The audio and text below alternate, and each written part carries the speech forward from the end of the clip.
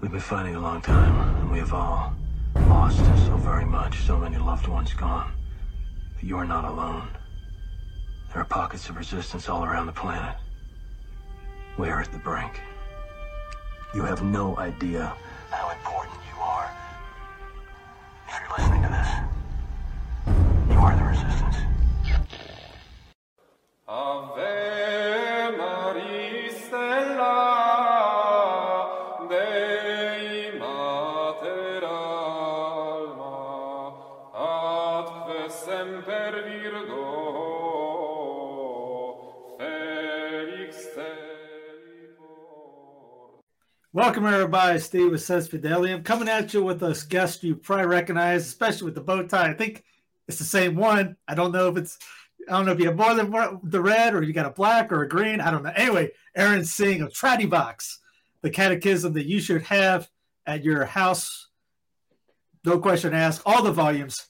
Get them, learn them, love them, know them. I butchered that one from Animal House. But anyways, Aaron, welcome back to the program. How you doing? Good, Steve. Thanks for having me back. And yes, it is the same bow tie. This is business attire. This is the uniform. This is the uniform. I got a clip on. I just haven't tried that yet. There you go.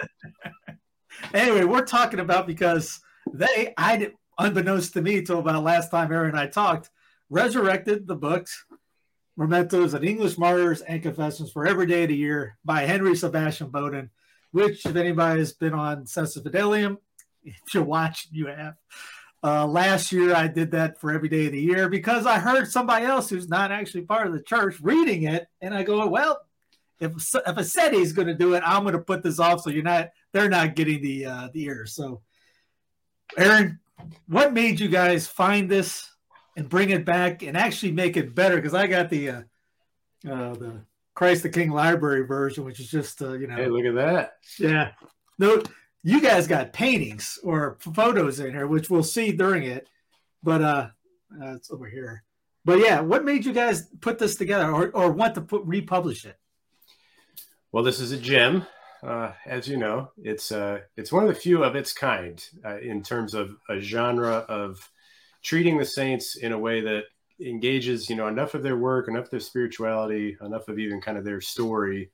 But makes it digestible. It's very much organized on the pattern of saint today keeps the devil away. So very brief. You already kind of flipped some pages, but one page is a daily excerpt. And as your listeners know, you went through the full 365. Some of them are patterned on their feast days. So on the Old Rite calendar, their kind of reflection will occur on the days in which they were honored by the church, but others are not. So there's an English martyr or confessor for every day of the year, and it's stellar. I mean, the text itself is fantastic, but I think what it speaks to our own situation, you and I were talking a little bit before going on the show, is it holds up some witnesses for us that have, I think, a little more to say to us now that we're kind of living in a period in this country, but in other countries as well, where we're seeing more of this kind of pattern of government ascendancies in various ways. Some what we might call a hard persecution, others a soft persecution, but ways in which Catholic men and women are facing these growing questions. What's the faith worth to me?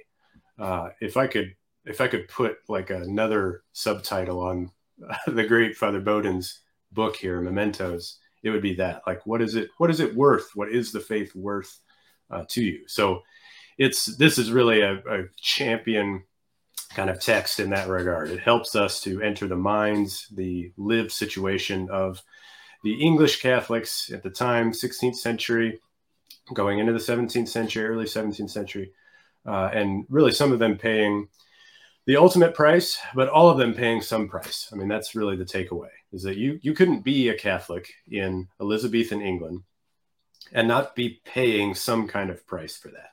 So it's a way that allows us to kind of enter, I think, that headspace.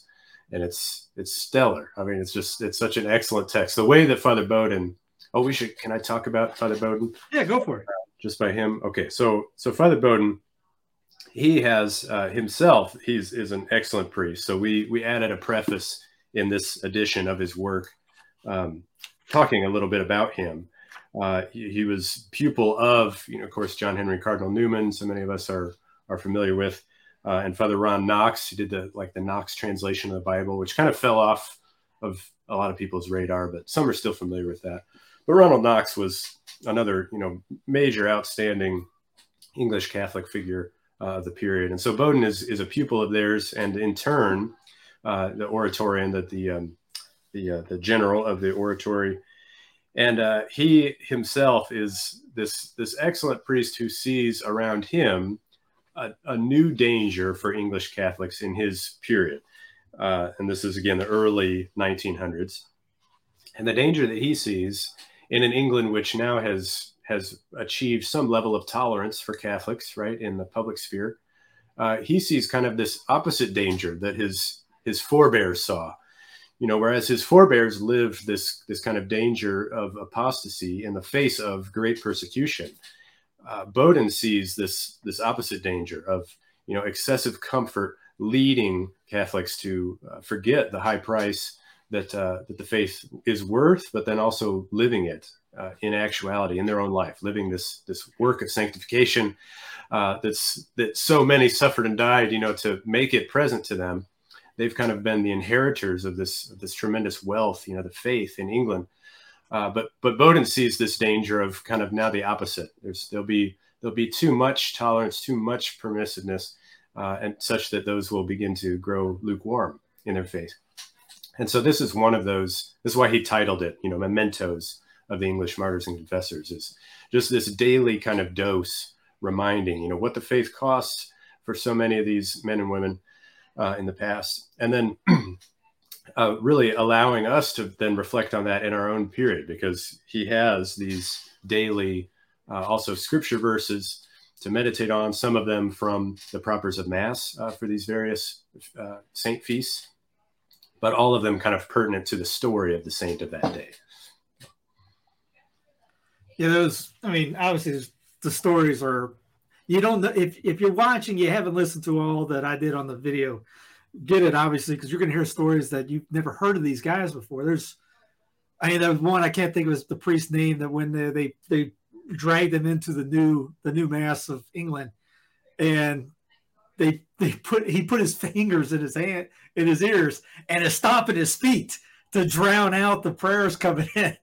They ended up having to tie him up.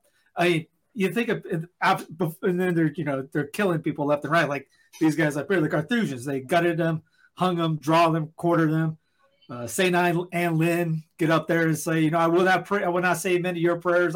You will not say amen to mine, before she's hung. And they didn't quarter her because she was a woman, but Mary Clitheroe, the names of some of the other ones, but yeah. And then the stories leading up to them, like almost like a novena in a sense. Father Bowdoin will put a little clip here, a little clip here, a little clip here. Here's his martyr day. Or maybe splice it throughout. You'll get St. Thomas More throughout the year. But St. Philip Neri, he loved these guys. He called them the flowers of martyrdom, didn't he?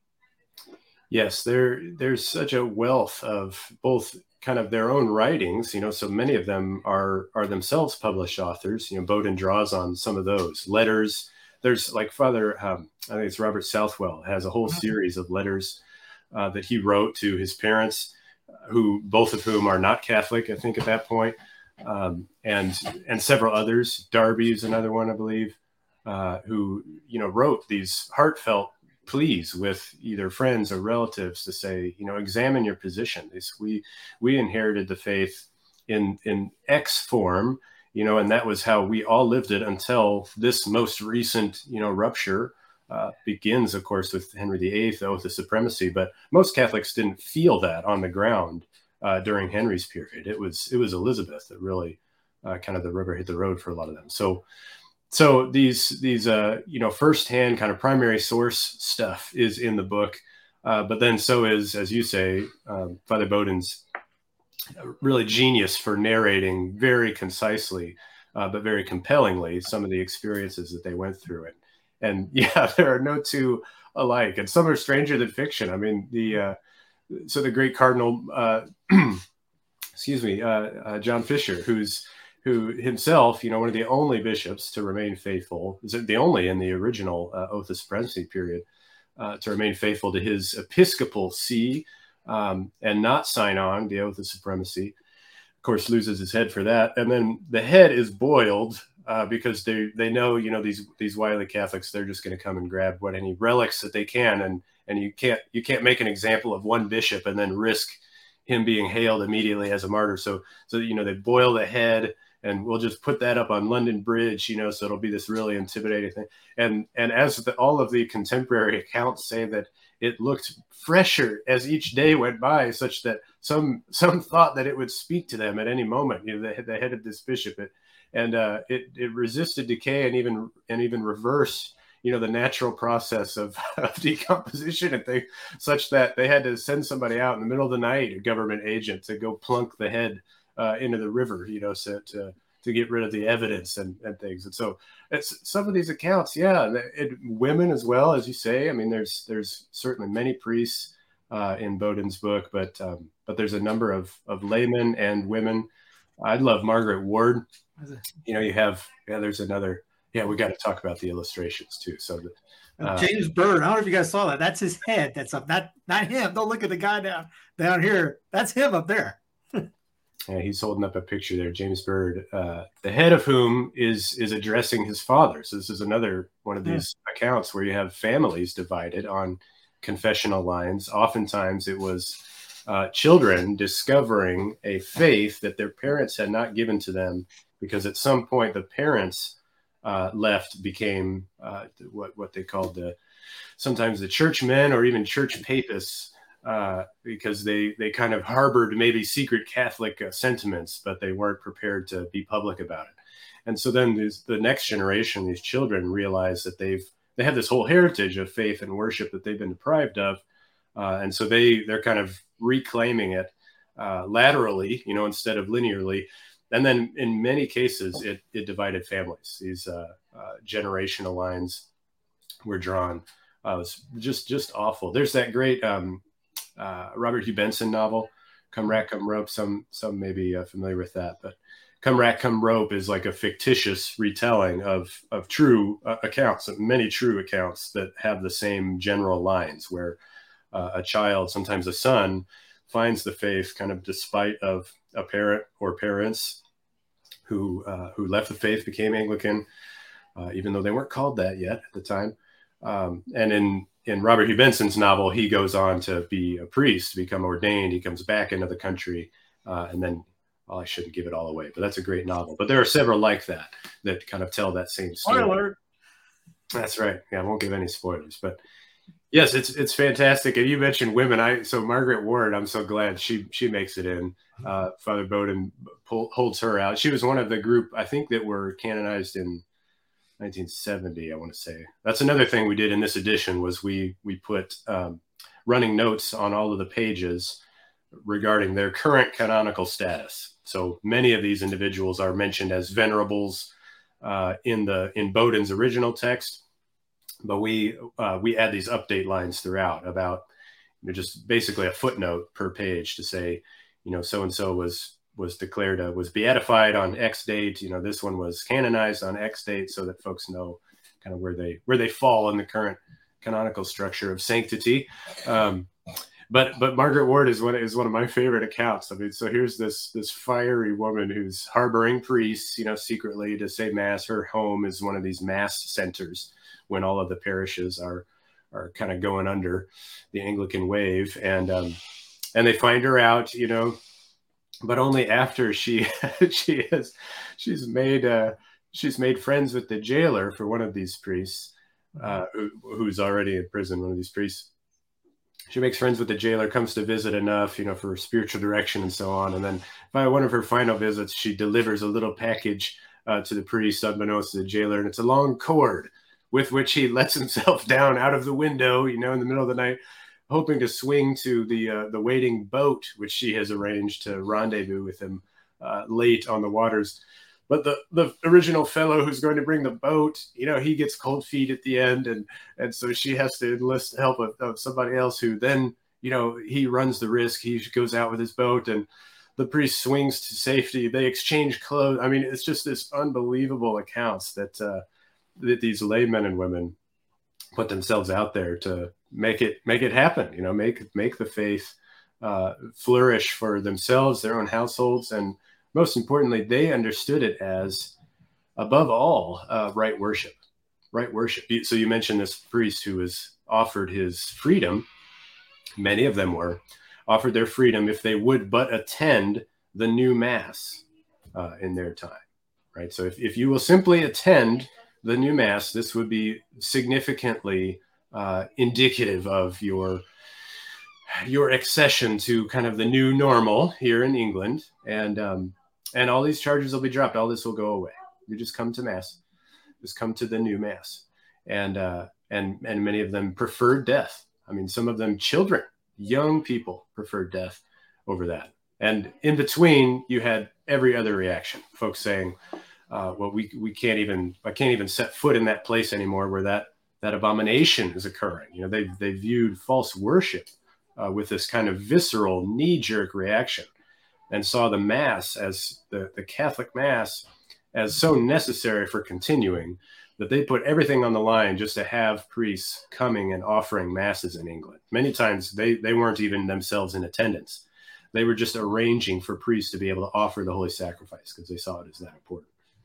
Yeah, and the courage of the priests, every one of them knew when they were crossing back over that water, they went to do it, they go to school over in the mainland, come back over in England, they knew they were coming to die. And some of them were, there's one, I remember one story was he just got back and they killed him like 3 steps onto the land. And I mean, others obviously made it a couple of years, others made it decades. But they all knew that eventually their time was coming. Yes, we are here to die. There are so many that have, that's one of my favorite parts about this Bowden's book, is that many of the entries include texts of either from contemporaries or sometimes final letters and things from prison cells, but many of them are the kind of the farewell addresses of the different martyrs and the priests. Yes, there's this constant refrain in the testimonies of the priests that they had, like, what else were they signing up for? I mean, they totally understood their work as one of coming to give their lives, and it is incredibly inspiring on that account. And it's PG. I know Father Nixon did a translation of I can't remember the name of the book right now, but it's on the English martyrs, the whole United Kingdom area, and it is brutal. I mean, you read that, it's rated R, the brutality that they gave these guys. So yeah, you saw the photo at the head. I know you got some more. I mean, they had no problem gutting, tearing hearts out. I mean, that famous line of tearing the heart out of one of the Carthusians, going, "My God, what do you need that for?" I mean, they're reaching in to pull out their entrails, feed them to dogs or whatever while they're still breathing, and crushing Margaret Clitheroe with 600 pounds of weight. It's just the brutality they went through just because they want to either say that the king or say Queen Elizabeth was the successor of Peter now, or not going to the Cromwell Mass. And they knew what the people knew what they were getting into. That's right. And the constant example set before them hardened them in that resolve. They say at every age of persecution, there are apostates and martyrs, right? There's, and the former always outnumber the latter. When push comes to shove, we tend to comply. Human nature wants to comply. We desire comfort. That's not unnatural. That's perfectly natural. That's why the work of grace in individual souls that leads to the grace of martyrdom it can only be understood as supernatural, right? It don't come natural to man to offer his life for another period. Hence the words of our Lord, that I've called you friends, and that greater love no man hath than one who lay down his life for a friend. But when you add to that this dimension of their motive, the motive is supernatural. They desire to see God's glory. They desire to confess that Christ is Lord. They desire to profess the supremacy of the successor of St. Peter as head of the church. They have these convictions. They're not born out of, some like people often get this concept of any of the saints, right, as being born with halos. We always hear that. Oh, they're just born with halos. There's something unusual about them from day one. And there are many saints that absolutely are that way, right? But Father Bowden, one of his points, I think, with this book was to kind of hold out for us this reminder that many of these men and women who go to the stocks, who go to the scaffold, but all of whom suffer, in some ways, they're confessors. Financial hardship, right? The need to relocate, to move their family, often off of ancestral territories, ancestral homes, which of course we don't really have much concept of that in the U.S. But that's a huge sacrifice to have to leave, ancestral territories. I mean, we can't really conceive of that in these United States. But all of these ways, these men and women paid. They paid dearly, but they didn't come from some kind of holy card picture. These were living flesh and blood. That was part of why we went with these illustrations. The images that we pulled were from another great English hero and friend of yours, Challoner, Bishop Richard Challoner. Several of his catechisms, of course, are featured. We talked about those, right, in Tradivox Volume 3. Give yourself a little love right there. Yeah, if you haven't listened to those podcasts, do that. The great Bishop Challoner. His work, the Memoirs of Missionary Priests, is kind of certainly the first major primary source material for a lot of these contemporary accounts. He himself is a late contemporary of some of those priests and religious who suffered, and he's the first to really undertake a multi-volume, a compendious assembly of these testimonies regarding, the various martyrs and confessors in England. And so his book, Memoirs, or his multi-volume series, Memoirs, Missionary Priests, that's kind of the gold standard for early primary texts on the English martyrs. Now, his work was bound in Scotland. There was this Scottish publisher. I don't even know how many they even made, but it was a short run. They did a single volume edition, which is this massive tome of a book that I don't have handy. It's in one of my vacuum sealed chambers or something. But it had full page copperplate engravings, and these were done by McFarlane and Erskine. They're famous engravers of the period, so late 1800s. And they are a little graphic. I mean, as you point out, some of them, so Edmund Campion is awesome. Here's Edmund Campion. They just have this image of him riding in through. They parade him through the streets of London with the hat on. Here's behold Edmund Campion, the seditious papist. Yes. So they'd always go for these kind of public humiliations. But these engravings are incredibly detailed, and for that reason, yes, some of them are not PG. Buyer beware. But that was why we decided to use these. Is that, as you say, it's easy to lose sight of the fact that these were grisly, just brutal, awful ways to die.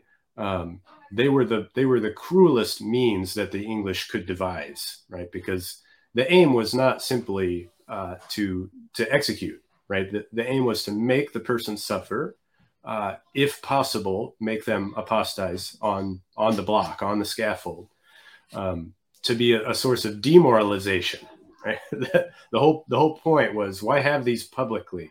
These were major public spectacles in the time, of someone undergo a public execution in these awful, really rending, horrific ways.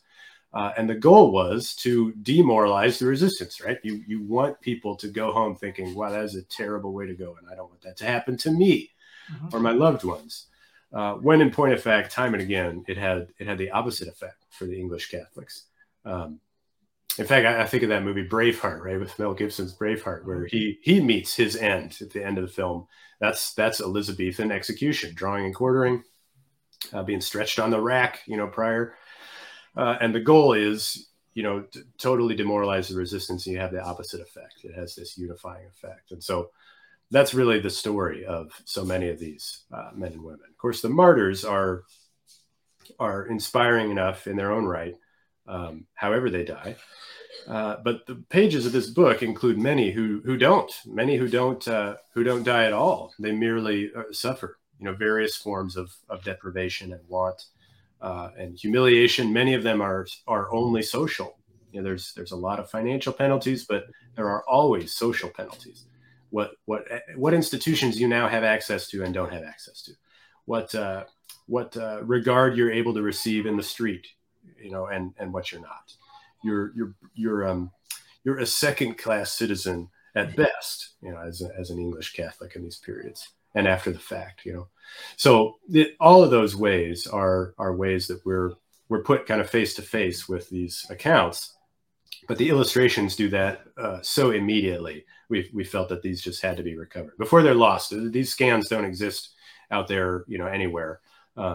We just were fortunate enough to have an original from the mid 1800s of that printing, and so we carefully remastered them digitally, and then this is the first time they've appeared in print, to my knowledge, since mid. I think people were like May 20th. May 20th. Let me pull that one up. Yes. Most of the people in this crowd, I think, would like May 20th, or get a kick out of it at least. Yeah. Page 169. Right. You got Robert Johnson. Yes. Thou art a traitor most obstinate. So here you have the. See if we can hold that one up. So a lot of these, again, here he is right at the scaffold. He has it hanging in the background, the noose, waiting for him. And yet there you have civil servant representatives and ministers as well were often present, hoping to have these kind of disputations right there, right in front of the gallows, because this is part of the public spectacle, right, that they want to create. Is let's watch this Catholic give up his pretensions to having the one true faith right here and do it publicly. And many one of their lines immediately after torture or things, and then they drag him out. Yeah, because one of his lines, it's almost like, I don't know, probably once a month, at least once a month, you hear it, is the same response. Because if I be a traitor, then all our kings and queens and all our ancestors were traitors. They maintained the same. This is the write-up here for May 20th. At hereupon the rope was put about his neck, and he was willed to pray, which he did in Latin. They willed him to pray in English, that they may witness with him. And he said, I pray that prayer which Christ taught, in a tongue I well understand. A minister cried out, pray as Christ taught, to whom Mr. Johnson replied, what? Do you think Christ taught in English?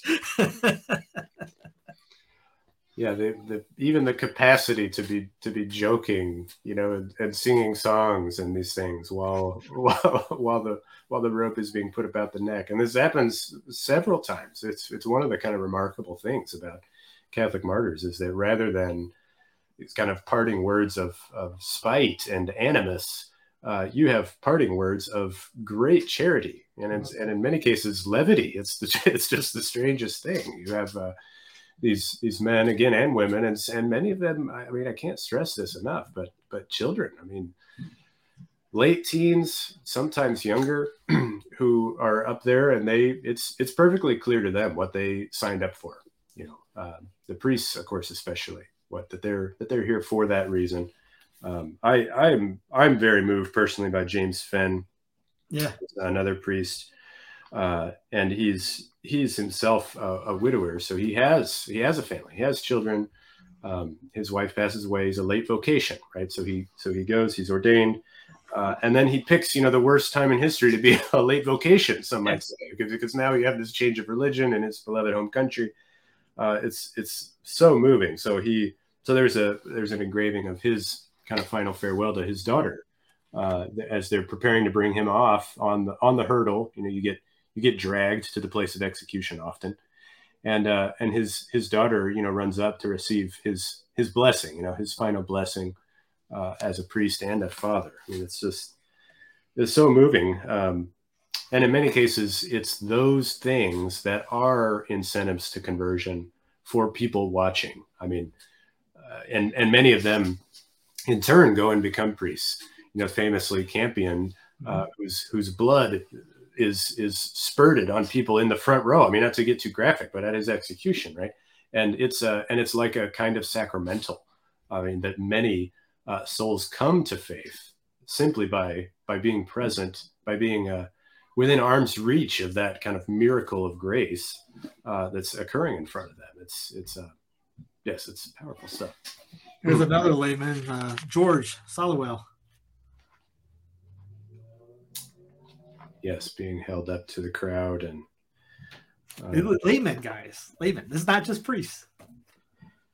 That's right. And in many cases, the lay Catholics in England have, I think they have perhaps the most instructive lesson, at least, of course, for lay readers.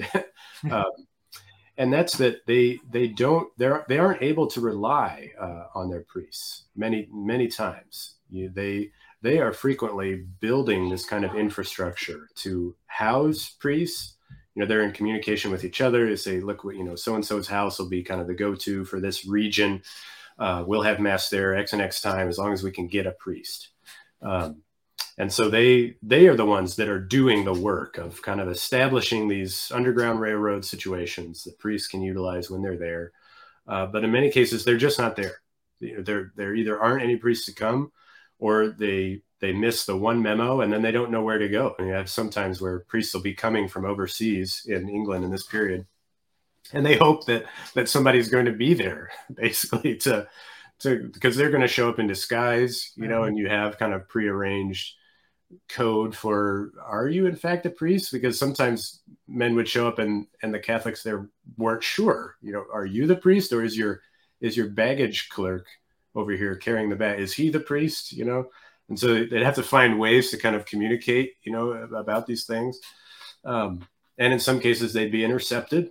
They'd find out, the civil authorities would find out about these various ways that they were coming into the country. And so they would pose, as the Catholics, and then receive some new detachment from the latest ship landing.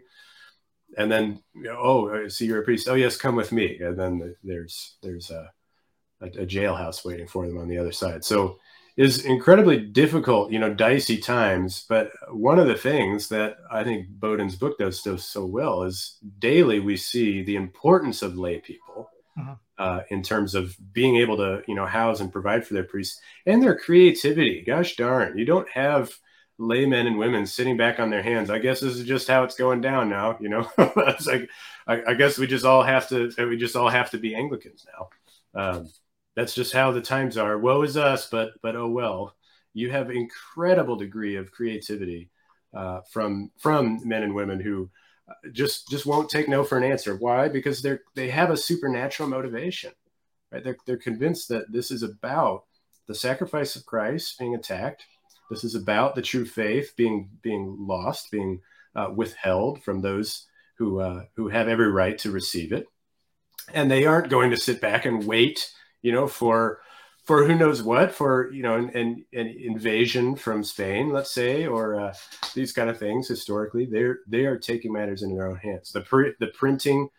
I mean, you and I have talked about this, but that's one of my favorite aspects of the English kind of Catholic period persecution is the printing operation. The underground printing operations are amazing. I mean, they're really, somebody should write a book just about that, but, or the ways in which they communicate secretly with priests who have already been apprehended. You have invisible ink. I mean, Lord have mercy. There was one that they wrote messages with the orange juice, on the paper that it would appear by firelight. And so they would find ways to smuggle in these little scraps of paper that, I guess they're just harmless. They're wrappings for a piece of bread or whatnot. And in fact, there's invisible ink, instructions on it. I mean, there's amazing episodes like that are recounted in this work too. You get the priests that are going in disguise, but then they find a breviary on them or a rosary or something, and they kind of they can't. There's still. I mean, you got the bishops. We talked about John Fisher. Yeah, he's the only one, as you said, that didn't at first. But then there's others that Bowden brings up that did do the supremacy, repented of it, found out that they were wrong, and ended up becoming martyrs afterwards. That's right. I think Bishop Bonner, so Edmund Bonner is one of those. He is not martyred per se, but he is certainly made to suffer. He's imprisoned after the fact. But yes, just what you say. You have most of the bishops, the vast majority of the bishops in what we now call the UK, right? The vast majority of them just go along to get along. They are prepared to sign oath of supremacy. They're prepared to hand over even the staffing of the various parishes and chantries and things, with the exception of John Fisher at the first. But then under Elizabeth, you have several of them that renege. They've now kind of come back. They've repented, as you say, under many of them under Mary Tudor, who's kind of an intervening monarchy there. And by the time that Elizabeth makes it to the throne and she kind of represents the English hierarchy with the oath of supremacy and says, okay, just kidding. We really are going to be Protestant now. And I expect you to sign the oath, recognize that the Pope is not the head of the church in England. And many of the bishops get a second shot at it, and they hold true. And they end up spending their lives in house arrest or actual public houses, prison houses. And Bonner is one of those. So Bonner's kind of an interesting character. So he also wrote a catechism as part of his penance when he's restored to his see under Queen Mary. He writes a catechism as a part of his reparation for his own public scandal, abandoning the faithful. He's now seeking to instruct the faithful, and as a corrective against what he calls naughty catechisms that had been begun to be printed by the reformers at the time, the so-called reformers. And so his catechism is in volume 1 of the Tranovac series. Folks can read that right off the shelf. It's those kind of witnesses especially for bishops, is just second to none. I mean, those who are prepared publicly to recognize, look, we did the wrong thing. We repent. We're here to do the right thing. Priests as well. I mean, there's one, was it Jennings? I'm trying to remember. Just the other day, this one came to mind, and who was an Anglican, actually an Anglican minister. And then he has a change of heart. He doesn't know what to do about it because he's recognized the truth of Catholicism. But he's slated to preach. Oh gosh, at 9 a.m. or whatever. So he shows up that morning and just publicly declares, this is an error. This is not the true faith. I can no longer, in good conscience, stand before you as God's minister, et cetera, et cetera. He's accosted, for this, and he's close to ending his life. I mean, there's just such this tremendous personal struggle for him. But ultimately, he is instructed in the faith. He's ordained himself as a Catholic priest. He goes overseas, and he comes back, and then he's martyred. I mean, he ends his life as a Catholic martyr priest. Powerful. Yeah. You brought up having the code words. Was it Boast? Is it John Boast? Father Boast? He's there's a story about the guy going up to him as a penitent, but he's really out. He's really a Judas. He's going up to him as a penitent, turns him in afterwards, gets communion, turns him in, and they ragged him so much he couldn't stand straight. He had to use a cane or something to move. And then while they were tearing his heart out, he's yelling, "Jesus, Jesus, Jesus." Basically, and forgives him, I think, on there. Yeah, for Jesus, Jesus, Jesus, forgive him. Just, again, stories like that, you don't know who you can trust and who not to trust. You just got to live it up to God's will. But, man, we in these days, we're worried that we're going to get people call us a bad name on Twitter or, we have to drive 5 more minutes down the street. These guys went to the house knowing they could be dead come the end of the Mass. Or even you hear about saints like, was it a John Vianney? his first communion, they did it in a stall or something. They had people outside pretending to be raking stuff in, so they didn't know there was a mass going on inside that. I haven't heard that, but I believe it. Well, believe it. I think Governor Jay, writes about that. But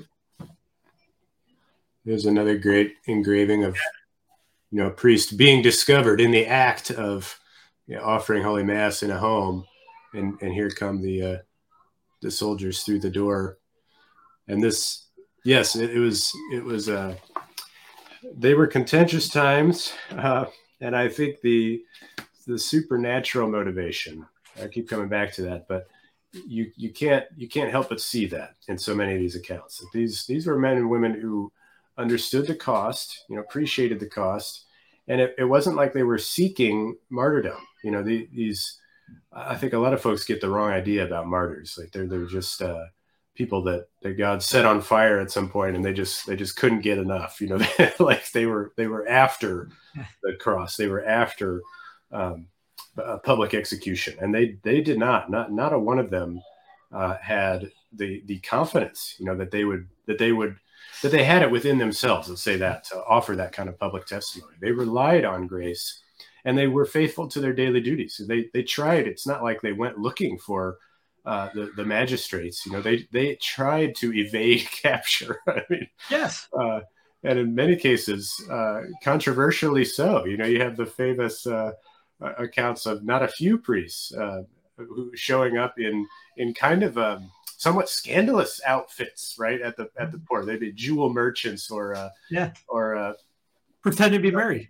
That's right, right. Yeah, with escorts of certain kinds, And you just say, well, if it was worth that to them, then we don't see folks who are unreasonable. It's not as though they just have some fixation on becoming martyrs. No, they want to glorify our Lord. They want to serve the faithful, and the faithful are the same way.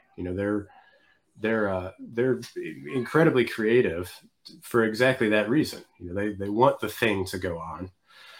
They want Mass to continue. They want to be able to raise their kids in the faith. They want peace, as much as any of us want it.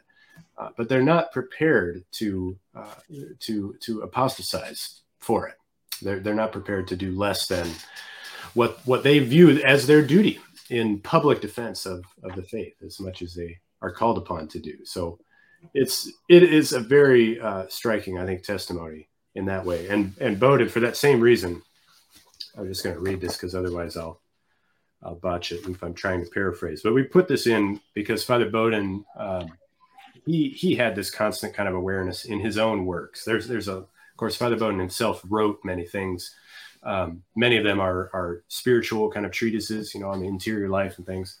And we pulled this extract from one of his other works and put it in to the preface of this new edition of his Mementos on the English Martyrs, because this lesson, I think we find this in all of his priesthood, but then we find it echoed in this Testimony of the Martyrs. So if you forgive me, I'll read that tract. Go for it. We seek union with God in whatever is your special work and rule of life, taking it all as done for him, remembering that the only one thing to live for is the doing of his will. Life really only consists of this. Every human being on this earth must settle for himself the details of his own particular life, the duty of every day, and be responsible to God for it. But whatever our own particular work is, it is always the discipline for our soul. So if after all your efforts, however hard, you have to give up, if schemes fail, if it all comes to nothing, then it must be for you fiat as he wills. But it has been, no matter how unsuccessful, your way of coming nearer to him. This is the only thing that matters.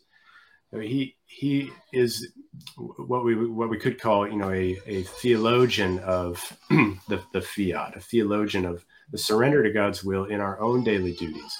And that is exactly how the English martyrs understood themselves. So this is Christian life. This is business as usual. They weren't out looking to become, these publicly killed people or desiring, the deprivation of all of their earthly goods, through financial penalties, through social penalties.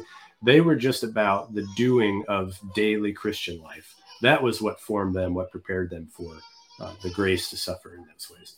Yeah, because even at the trials, I think Margaret Clitheroe was basically going, "You guys got nothing on me. I mean, what have I done? You done nothing." And they would defend themselves. They wouldn't just lay down and say, all right, rip me up. They at least put up a fight in a sense. And in the book, not just the stories about them, but you have priests writing to, like Father William Hart, writing to Catholic prisoners, giving them courage, and also telling them, like you said, pray for me so I can get through this. So there's a lot of letters back and forth from priests to others in here. Even is Cardinal Pole's mom in here? I can't remember. But there's a lot of encouragement back and forth. So it's not just saint stories, but there are letters and poems. It's a beautiful book. Yes, you mentioned poems, and yes, Pole is in here. That is the other dimension that we did add for this edition. Was we put in an appendix of poetry from the English martyrs, so directly written by some of these martyrs and confessors. Of course, Southwell. Many, if people have heard of any English martyr poets, it's usually Robert Southwell. The Burning Babe is quite famous, but I Die Alive is also somewhat well known. That's in here. Philip Howard. So we have just kind of some select poetry from the English martyrs, all of which echoes that same kind of character of just clearly these were men and women who love our Lord.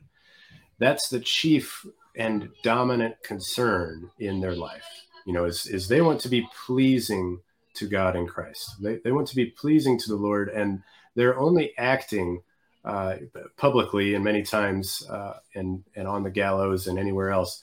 All of those actions just flow from that first concern of being pleasing to God in Christ. And so you can see this kind of delight in nature, these things that come across in their poetry. Let's see if I can find I Die Alive. We could read that. It's a brief one. And another Robert Southwell. We'll do that one. So I Die Alive, St. Robert Southwell, another great priest and martyr. It says, "O life, what lets thee from a quick decease? O death, what draws thee from a present prey? My feast is done, my soul would be at ease. My grace is said, O death, come take away." So this is, showing his disposition is prepared for death. And then this stanza is powerful. "I live, but such a life as ever dies. I die, but such a death as never ends. My death to end my dying, life denies, and life my living death no whit amends." So so you have to kind of take time to unpack that one. But this entire poem. I won't read the rest of it. Save that for your own reading time. But it's St. Paul. What you find is that this actual text is really a commentary on Paul's somewhat bothered, let's say, exclamation in his letters about this life that goes on. He's torn between wanting to die to go be united to Christ in heaven, and yet wanting to remain to help the churches. Right? Southwell has this same kind of grappling that he desires death only insofar as it's a way to be united to our Lord. And yet, he goes on living. So he experiences this life as well. These are ways that our Lord is actually exacting from me. He's calling upon me to make this offering of my life in actually living it out. That's part of the work. That's part of the mystery that he's called to live. So it's just all of their poetry and their firsthand writings I find especially moving. Yeah. Again, it's hit the right button. Mementos of the English Martyrs and Confessors for Every Day of the Year by Henry Sebastian Bowden. Link will be underneath in the show notes. Get it. It's you can read it. Obviously, you can read it every year. And it's literally 1 page a day. Maybe a paragraph, like, I don't know, what would you say, 3 inches? It takes... Yeah, 300 words. Look at the videos. I think 45 seconds, and that's with an intro. Sure. Yes, no, they're very concise. They're very bite-sized, which we all appreciate. And I think, again, Bowden has a great gift for, in that conciseness, just packing a ton in to those little page-long excerpts. It's enough to very much, I think, meditate on throughout the day, especially given the added kind of scripture verses at the end of each. It's kind of a way to pull that meditation into the entirety of your day. Yes, you're right. There's no waste of time. There was none that I went through going, wow, that was a waste of my minute. You'll get something out of each one. That's right.